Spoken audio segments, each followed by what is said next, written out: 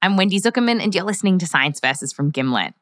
This is the show where we pit facts against foreplay. Many of us have been cooped up for months, but now it's spring. Birds are bonking, squirrels are all squirrely, and even flies are getting fresh.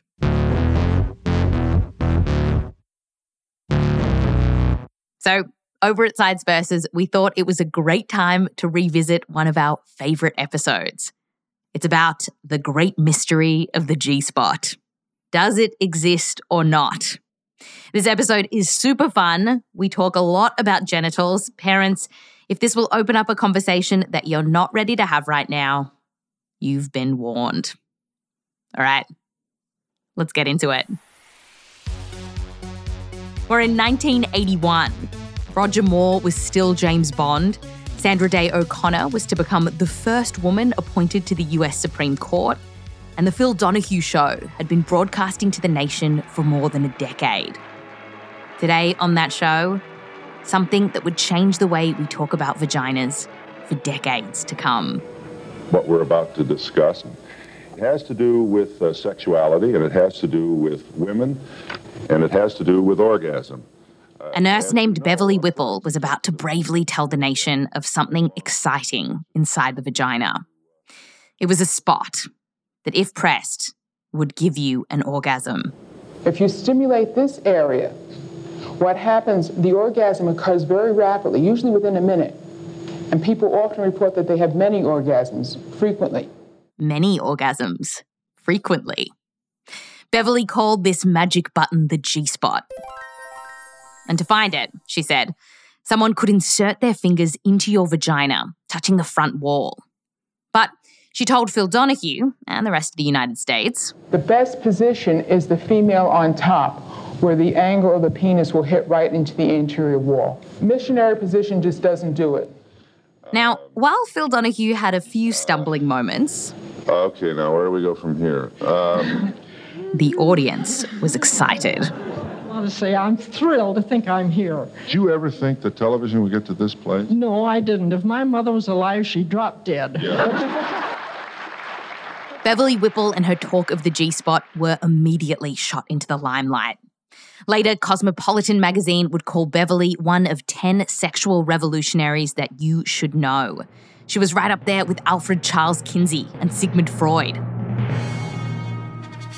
A lot of fanfare and a stamp of approval from Cosmo. But since that interview, many people have hunted for the G-spot in their bedrooms and in laboratories. And enough of them have come up empty-handed that it's raised the question, does the G-spot even exist?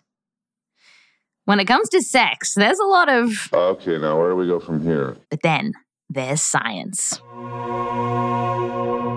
Science versus the G-spot is coming up just after the break.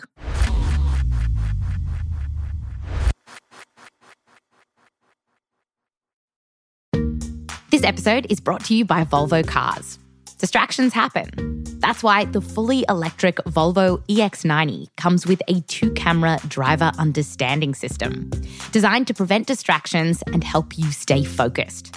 With 7 comfortable seats, a powerful electric range of up to 300 miles, and cutting-edge vision tech that can help prevent accidents, experience a new era of safety at Volvo Cars.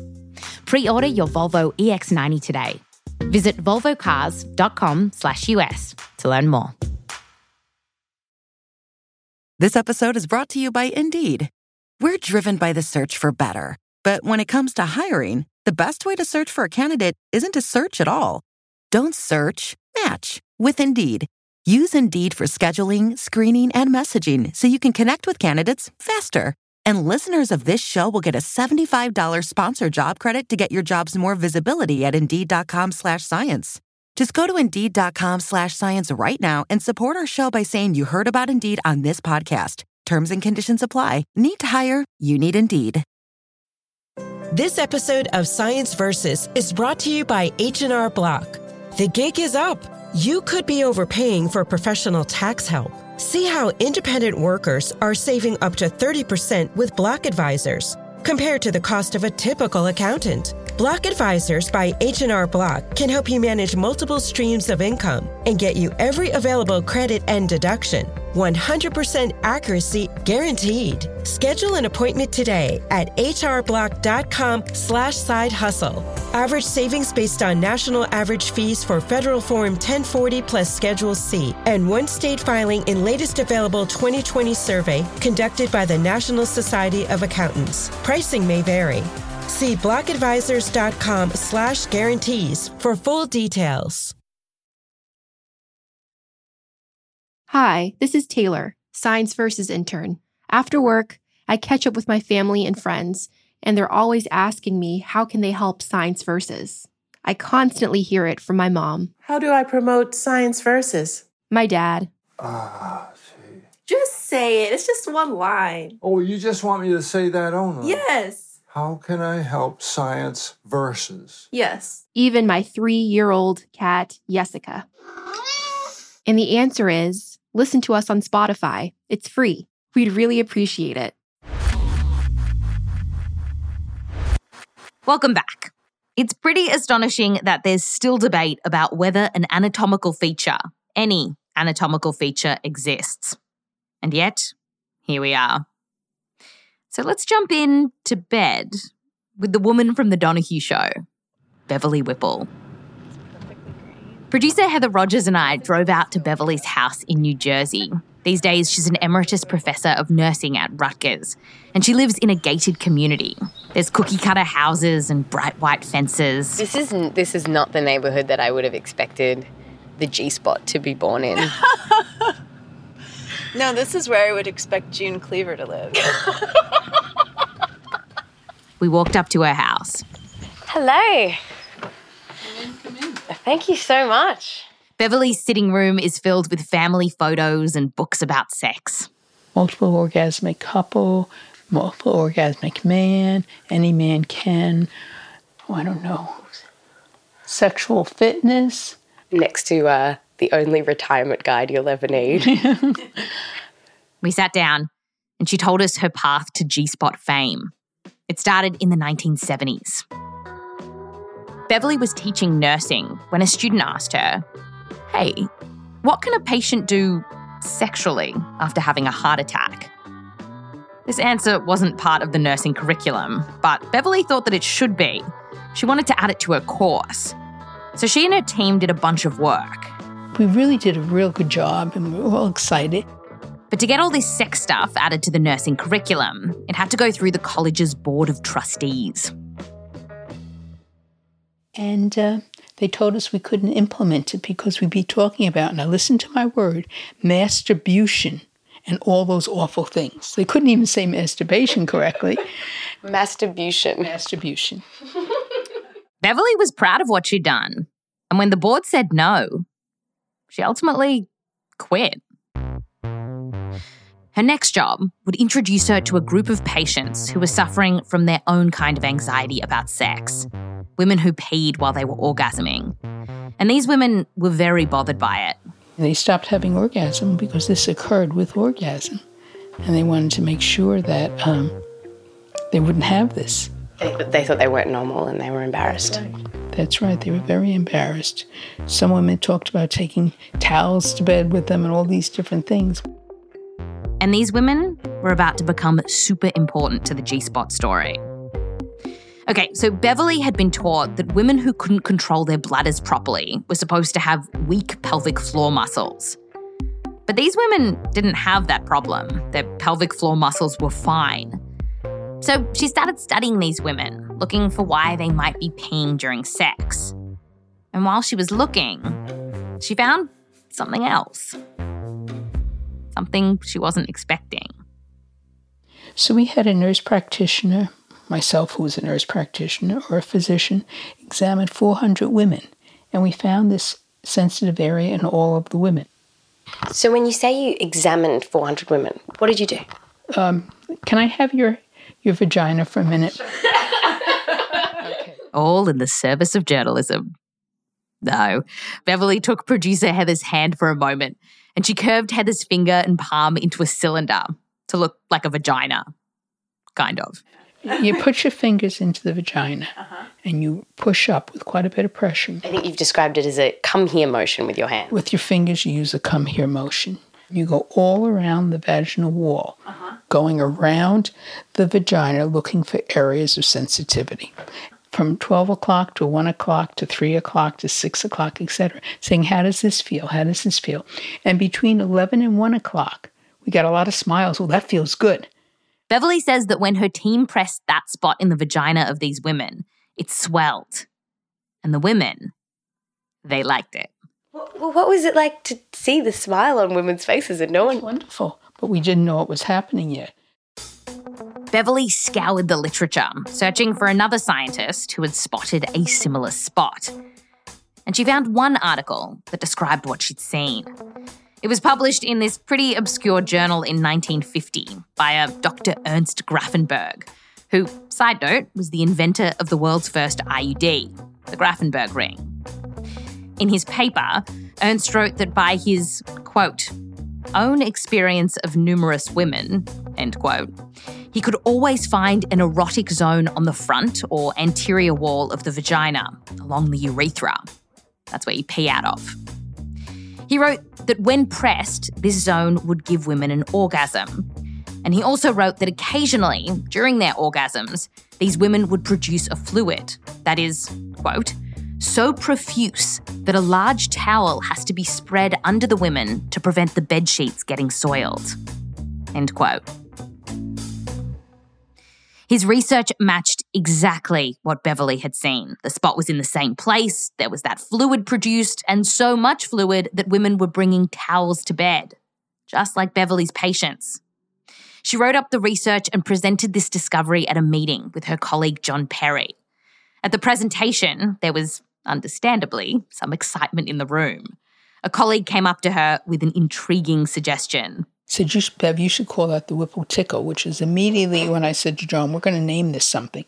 Sadly, she didn't go with Whipple Tickle because, historical side note, at the time there was this really popular ad for toilet paper from the Charmin company. And the main character in the ad was this hapless man called Mr. Whipple, who just couldn't stop squeezing the Charmin toilet paper. Mr. Whipple, please don't squeeze the Charmin. You're probably too young to remember that. But our son would hear that all the time. Hey, Mr. Whipple, don't squeeze the Charmin. And that's all I could think of was. So we immediately called it the Grafenberg spot. After Dr. Ernst Grafenberg, it soon got shortened to the G-spot.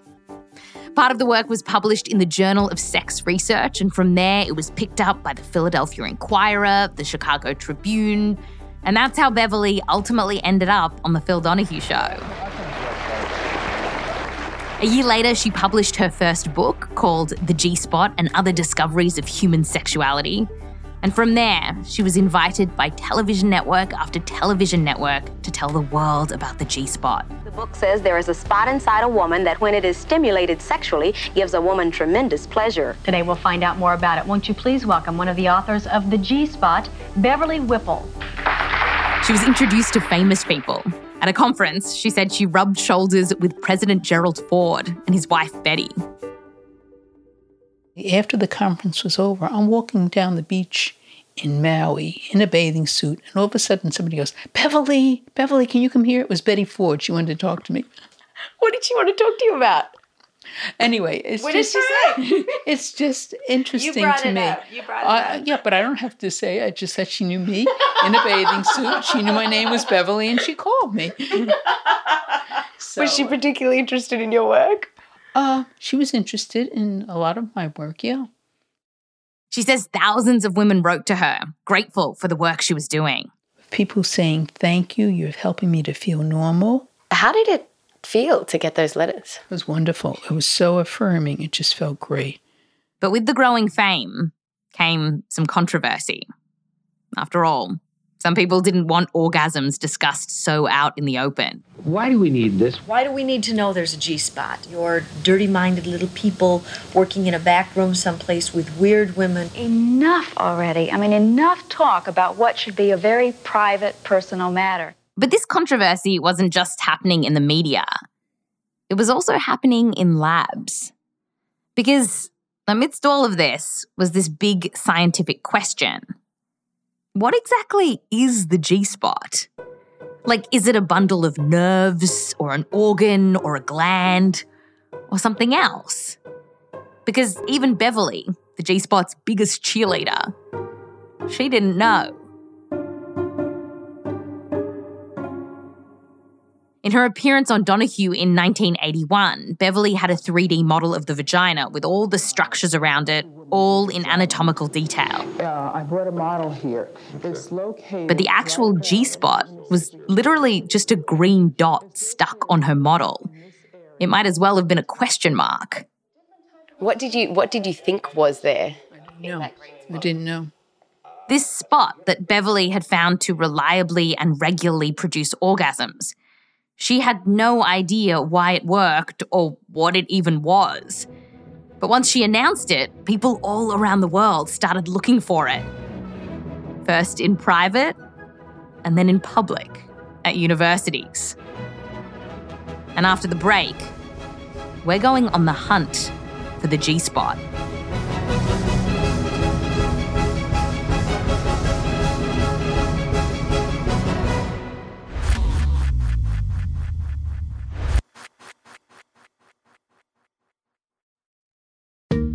This episode is brought to you by Volvo Cars.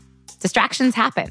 That's why the fully electric Volvo EX90 comes with a 2-camera driver understanding system, designed to prevent distractions and help you stay focused.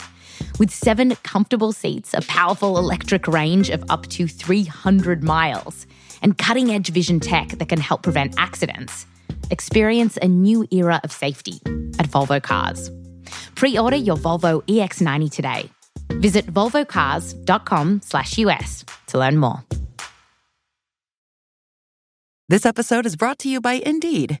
We're driven by the search for better. But when it comes to hiring, the best way to search for a candidate isn't to search at all. Don't search, match with Indeed. Use Indeed for scheduling, screening, and messaging so you can connect with candidates faster.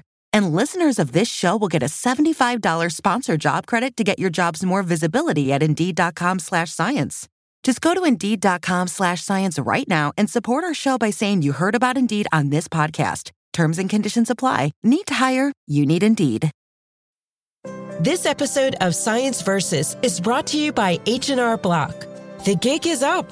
You could be overpaying for professional tax help. See how independent workers are saving up to 30% with Block Advisors, compared to the cost of a typical accountant. Block Advisors by H&R Block can help you manage multiple streams of income and get you every available credit and deduction. 100% accuracy guaranteed. Schedule an appointment today at hrblock.com/side-hustle. Average savings based on national average fees for Federal Form 1040 plus Schedule C and 1 state filing in latest available 2020 survey conducted by the National Society of Accountants. Pricing may vary.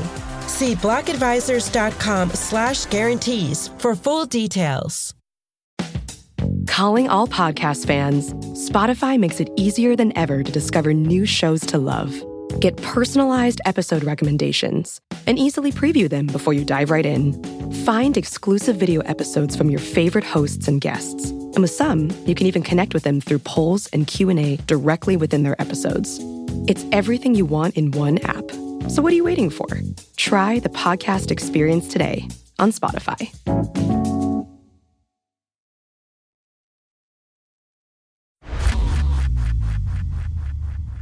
Welcome back. So Beverly Whipple has just unleashed the G-spot on the world, inspiring untold numbers of books and magazine articles and blogs and vlogs, all telling you how to find your G-spot. How do you hit a girl's G-spot? Magic and practice. You gotta find it. You gotta find it. You gotta work for it. Every woman has a G-spot. Every woman does. God bless them. Even today, people have this sense that the G-spot is kind of like a magic orgasm button.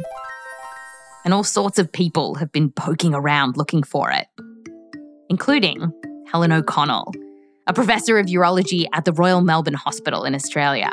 Testing. Do you want to tell me what you had for breakfast? Some really exciting kiwi fruit, Wendy.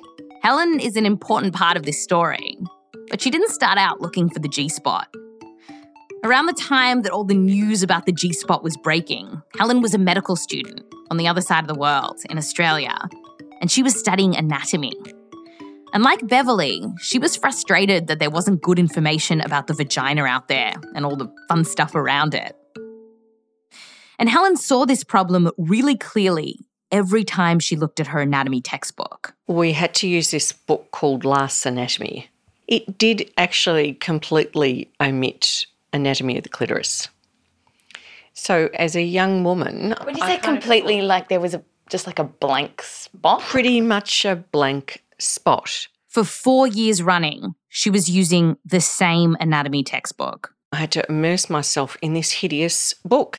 And so I'm a little bit probably even angry that it's so bad.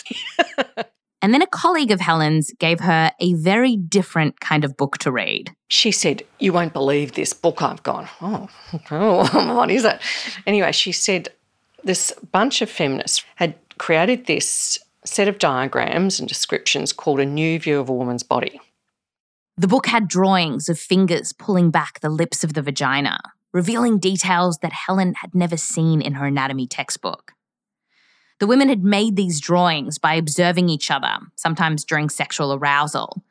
But they wrote in their book that they didn't have access to dissection rooms, so they had no way to dissect cadavers and see what the vagina or clitoris looked like from the inside. They did acknowledge that they didn't have access to that and that would have been preferable. So I remember tucking away at that age, wow, that's something we could do. After all, Helen was in medical school. She had access to cadavers. And so, once she finished her training as a urologist, Helen convinced her university to let her use their cadavers so that she could finish the work that this feminist collective had started and dissect the clitoris once and for all. This was the final frontier. Helen put on her gloves and went to work. And then I could see what the anatomy of the clitoris was like and thought, wow. What Helen found might not come to mind when you think of the clitoris. That bit that you see, it's only part of this organ. It's literally the clit of the iceberg. What Helen found was that the clitoris is this large, complicated organ with 2 arms that extend down. They're called the bulbs. And then 2 legs that go back for up to 9 centimetres. That's 3.5 inches down. They're called the crura. You want to see a photograph? I do want to see a photograph. It is a hell of a photograph. So this is a fresh cadaver. So look at the amazing colour. Isn't that incredible? The sort of blue-purple. You know, you could imagine that when aroused that they would really engorge. It is a huge structure. It's pretty big. Yeah. The shape of the entire superclitoris is actually quite hard to describe. Helen gave it a go. So there's kind of long, that's a sort of wishbone shape, the crura. Okay, let me have a crack. All right, so you're lying on your back. So imagine that the opening of the vagina is a mouth, kind of like a pursed little mouth. Okay, so flanked around that mouth is like a thick moustache, kind of like a Burt Reynolds moustache, those handlebars. Okay, so that is the bulbs. And then draped along the top of the handlebar moustache is this longer moustache, like a ninja moustache. Yes, okay, so that is the crura. Right, so 2 moustaches on top of each other, vagina is the mouth. Exactly. Now we know what the clitoris looks like. Bottom line, the clitoris is big and much more complex than a lot of people, even researchers and doctors, had thought. And once Helen saw the clitoris and all its various parts up close, her personal experience and scientific understanding at last came together. To her, the idea that all the amazing sensations that you can get during orgasm could come anatomically from a little spot, it just seemed wrong.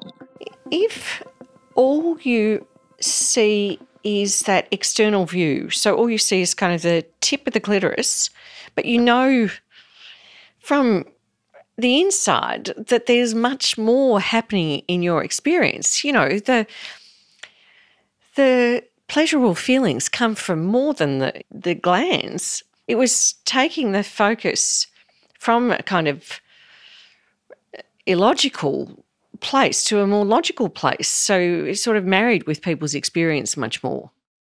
Helen published her detailed descriptions of the clitoris in 1998. And at the time, oh boy, did it get people's attention, both in Australia. What's the difference between a clitoris and a pub? Well, the answer is an Australian bloke can always find the pub. Dr. Helen O'Connell is a urological surgeon. And around the world. Headlines on Helen's work about the clitoris included The Purr Factor, Sexist Science Misses a Mountain, and the very classy Men's Health magazine went with, guess what she has? But guess what she didn't have? There was something that Helen didn't find in all her research. The G-spot. As part of researching the anatomy of the clitoris, I had a good opportunity to look at vaginal anatomy, and our studies, these early studies particularly, did not seem to show anything in the vaginal wall that would be a direct anatomical structure leading to that experience. So nothing special inside the vagina where the G-spot should be. And Helen, she should know. She's looked at a lot of vaginas in her time. How many cadavers, how many vaginas do you think you've looked at in a cadaver in your career? I think we're probably, in terms of these dissections, probably getting close to 50. So that's not that many, right? Yeah, I would have thought that's a reasonably big experience. No disrespect, of course. You're not impressed. There's years of work in that, Wendy. So, 50 dead vaginas and no G-spot. But Helen has also looked at alive vaginas too, vaginas that have been scanned with an MRI. And it's this work in particular that makes Helen very skeptical of a G-spot inside a wall of the vagina. You see, Helen says that if you were looking for something that could give you an orgasm, a good candidate would be an area with a lot of blood vessels, something that would swell. Swelling might help activate nerve endings, making an area more sensitive. What we do know is that regardless of gender, a sure sign of sexual arousal is increased blood flow to the genitals. And you can see this on an MRI. You can set up a scanner so that white on an area means a lot of blood vessels and black means not a lot of blood vessels. The clitoris would become white. That's got a lot of blood flow. So where the G-spot is doesn't have the look of it, of that really sort of uniformly white structure. Now, if there was a G-spot inside the vagina, it should show up as white too. But it didn't. Other scientists looking for the G-spot also weren't having much luck. One review of a bunch of studies on the G-spot, published in 2001, called it, quote, a sort of gynecological UFO, much searched for, much discussed, but unverified by objective means, end quote.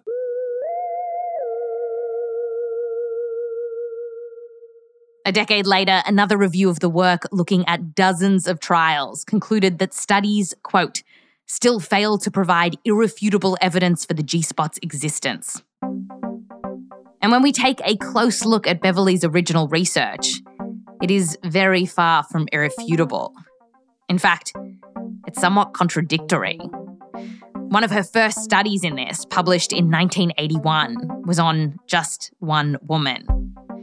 A second study of 47 women found that they all had this sensitive spot, but pressing it in a lab didn't reliably produce orgasms for any of them. A year later, she wrote a book and described 400 women who had this spot. That's what she talked about on the Phil Donahue Show. Okay, I've examined about 400 women. I found it in every single one.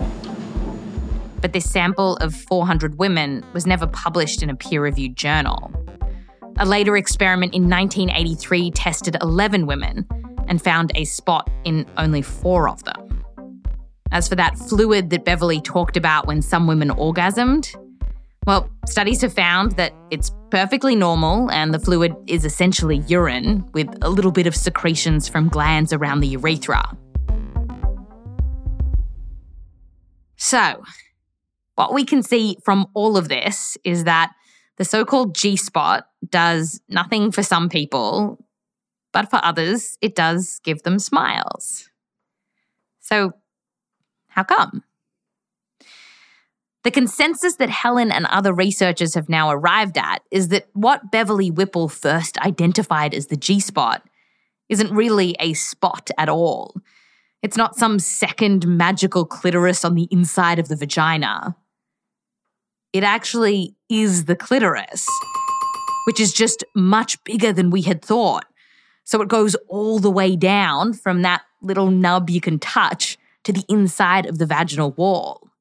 And important to note, this super clitoris, it might not be acting alone. It could be working with the other parts around it, like the urethra and the vagina.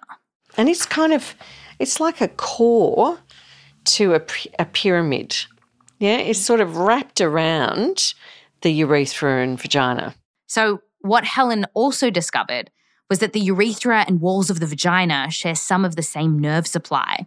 And preliminary work, often using small studies, suggest that during sex, the clitoris, urethra, and vagina kind of push and prod and excite each other, a bit like wrestlers on a mat or puppies in a basket. So interconnected are all of these parts that Helen and others now argue that they should get their own name. Spot is out. Complex is the new word. Helen calls it a clitoral complex. Others call it a clitoral urethral vaginal complex, or CUV. Catchy, huh? As catchy as it is, Helen says that we really should start using this anatomically correct term because it is anatomically correct, but also because when you use the term the G-spot, it makes it sound like all you have to do is press a button and whammo, multiple orgasms. And it's just not as easy as the mother of the G-spot, Beverly Whipple, first made it sound. I don't have any doubt that Beverly Whipple's intentions were honourable and her findings faithful. But, you know, the upshot, if you're not enjoying this full range of experience, you should be. Rather than just enjoying what you're enjoying, particularly if you do enjoy your sexual activity and that's not good enough somehow, you've got to go for some other level or something. And when you call it a spot, it's like really, you just feel like you've got to find that spot. Yeah, that somehow if you touch it enough or thrust it harder, that there's somehow magic's going to occur. Well, that's just a really bad paradigm. And this obsession with finding the G-spot is something that Beverly Whipple regrets unleashing on the world. Looking back at her legacy, she said she wishes she hadn't used the word spot because ultimately it made the vagina, clitoris, and orgasms just seem less complicated than they can be. Producer Heather Rogers and I asked her about what she would have done differently. I guess we've misled people because it's more than one little spot. It's a whole area. But at that point, that's what we called it.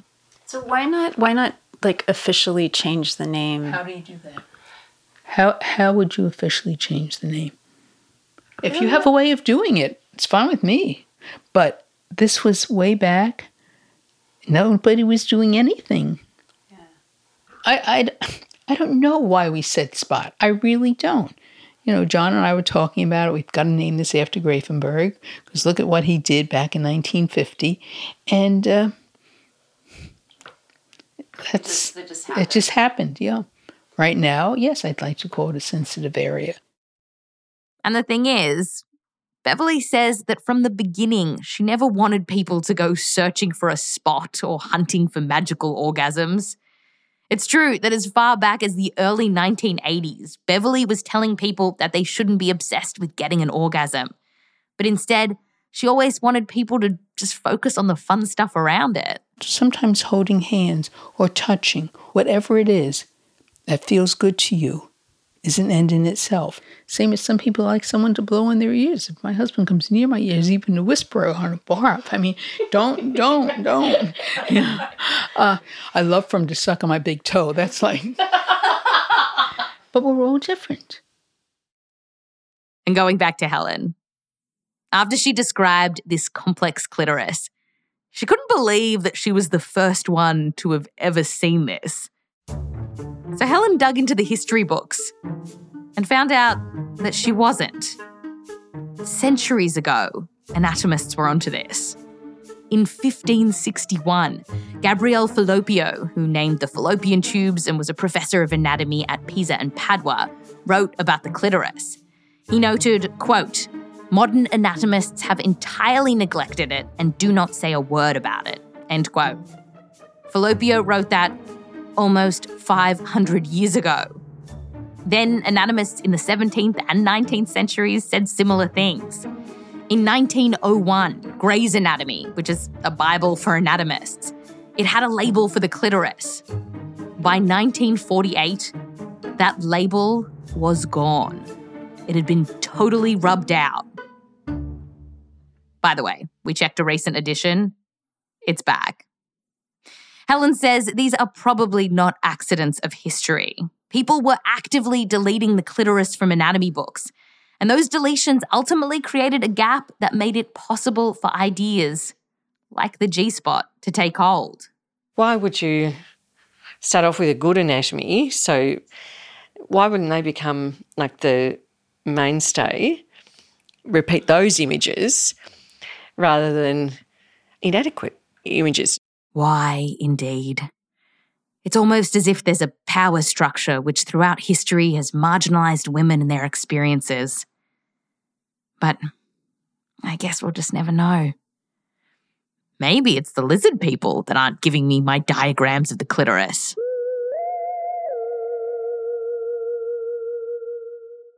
That's Science Versus.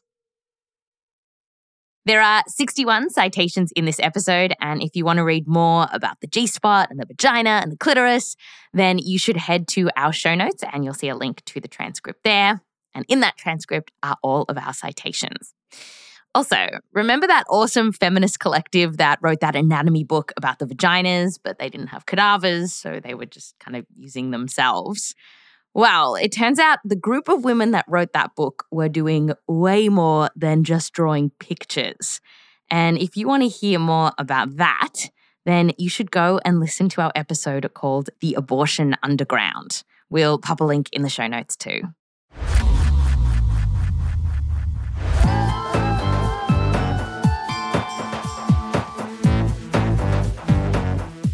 This episode was produced by me, Wendy Zuckerman, and Heather Rogers, with help from Austin Mitchell and Caitlin Sori. Edited by Caitlin Kenny, Blythe Terrell, Annie Rose Strasser, and Alex Bloomberg. Fact-checking by Michelle Harris and Taylor White. Production assistance by Dr. Diane Wu and Shruti Ravindran. An extra big thanks to Dr. Lola Pellegrino, Andreas Montoya Castillo, Rose Reed, and Radio National's The Science Show. Sound design by Matthew Ball, Martin Peralta, and Bhumi Hidaka. Music written by Bobby Lord, Peter Leonard, and Emma Munger. Now, we actually struggled for some time to describe what the clitoris looks like. I was going for a praying mantis for some time until I discovered that great moustache analogy, of course. But at some point, we did turn to the gimlet hive mind. And here's what they thought. This looks like a pterodactyl that's been hit by a truck. It's just like flattened. Yeah, I mean, pterodactyl's not that crazy. You know, it almost looks like a coat hanger. Very bike rack, like a fleshy coat hanger. All of that like schoolyard terminology for a vagina, like slash dug boot. I'm Wendy Zuckerman. I'll fact you next time. Boot.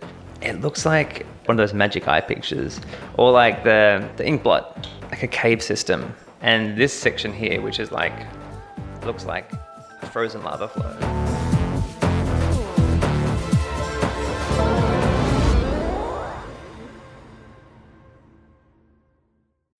This episode is brought to you by State Farm. You might say all kinds of stuff when things go wrong, but these are the words you really need to remember. Like a good neighbor, State Farm is there. They've got options to fit your unique insurance needs, meaning you can talk to your agent to choose the coverage you need. Have coverage options to protect the things you value most. File a claim right on the State Farm mobile app and even reach a real person when you need to talk to someone. Like a good neighbor, State Farm is there.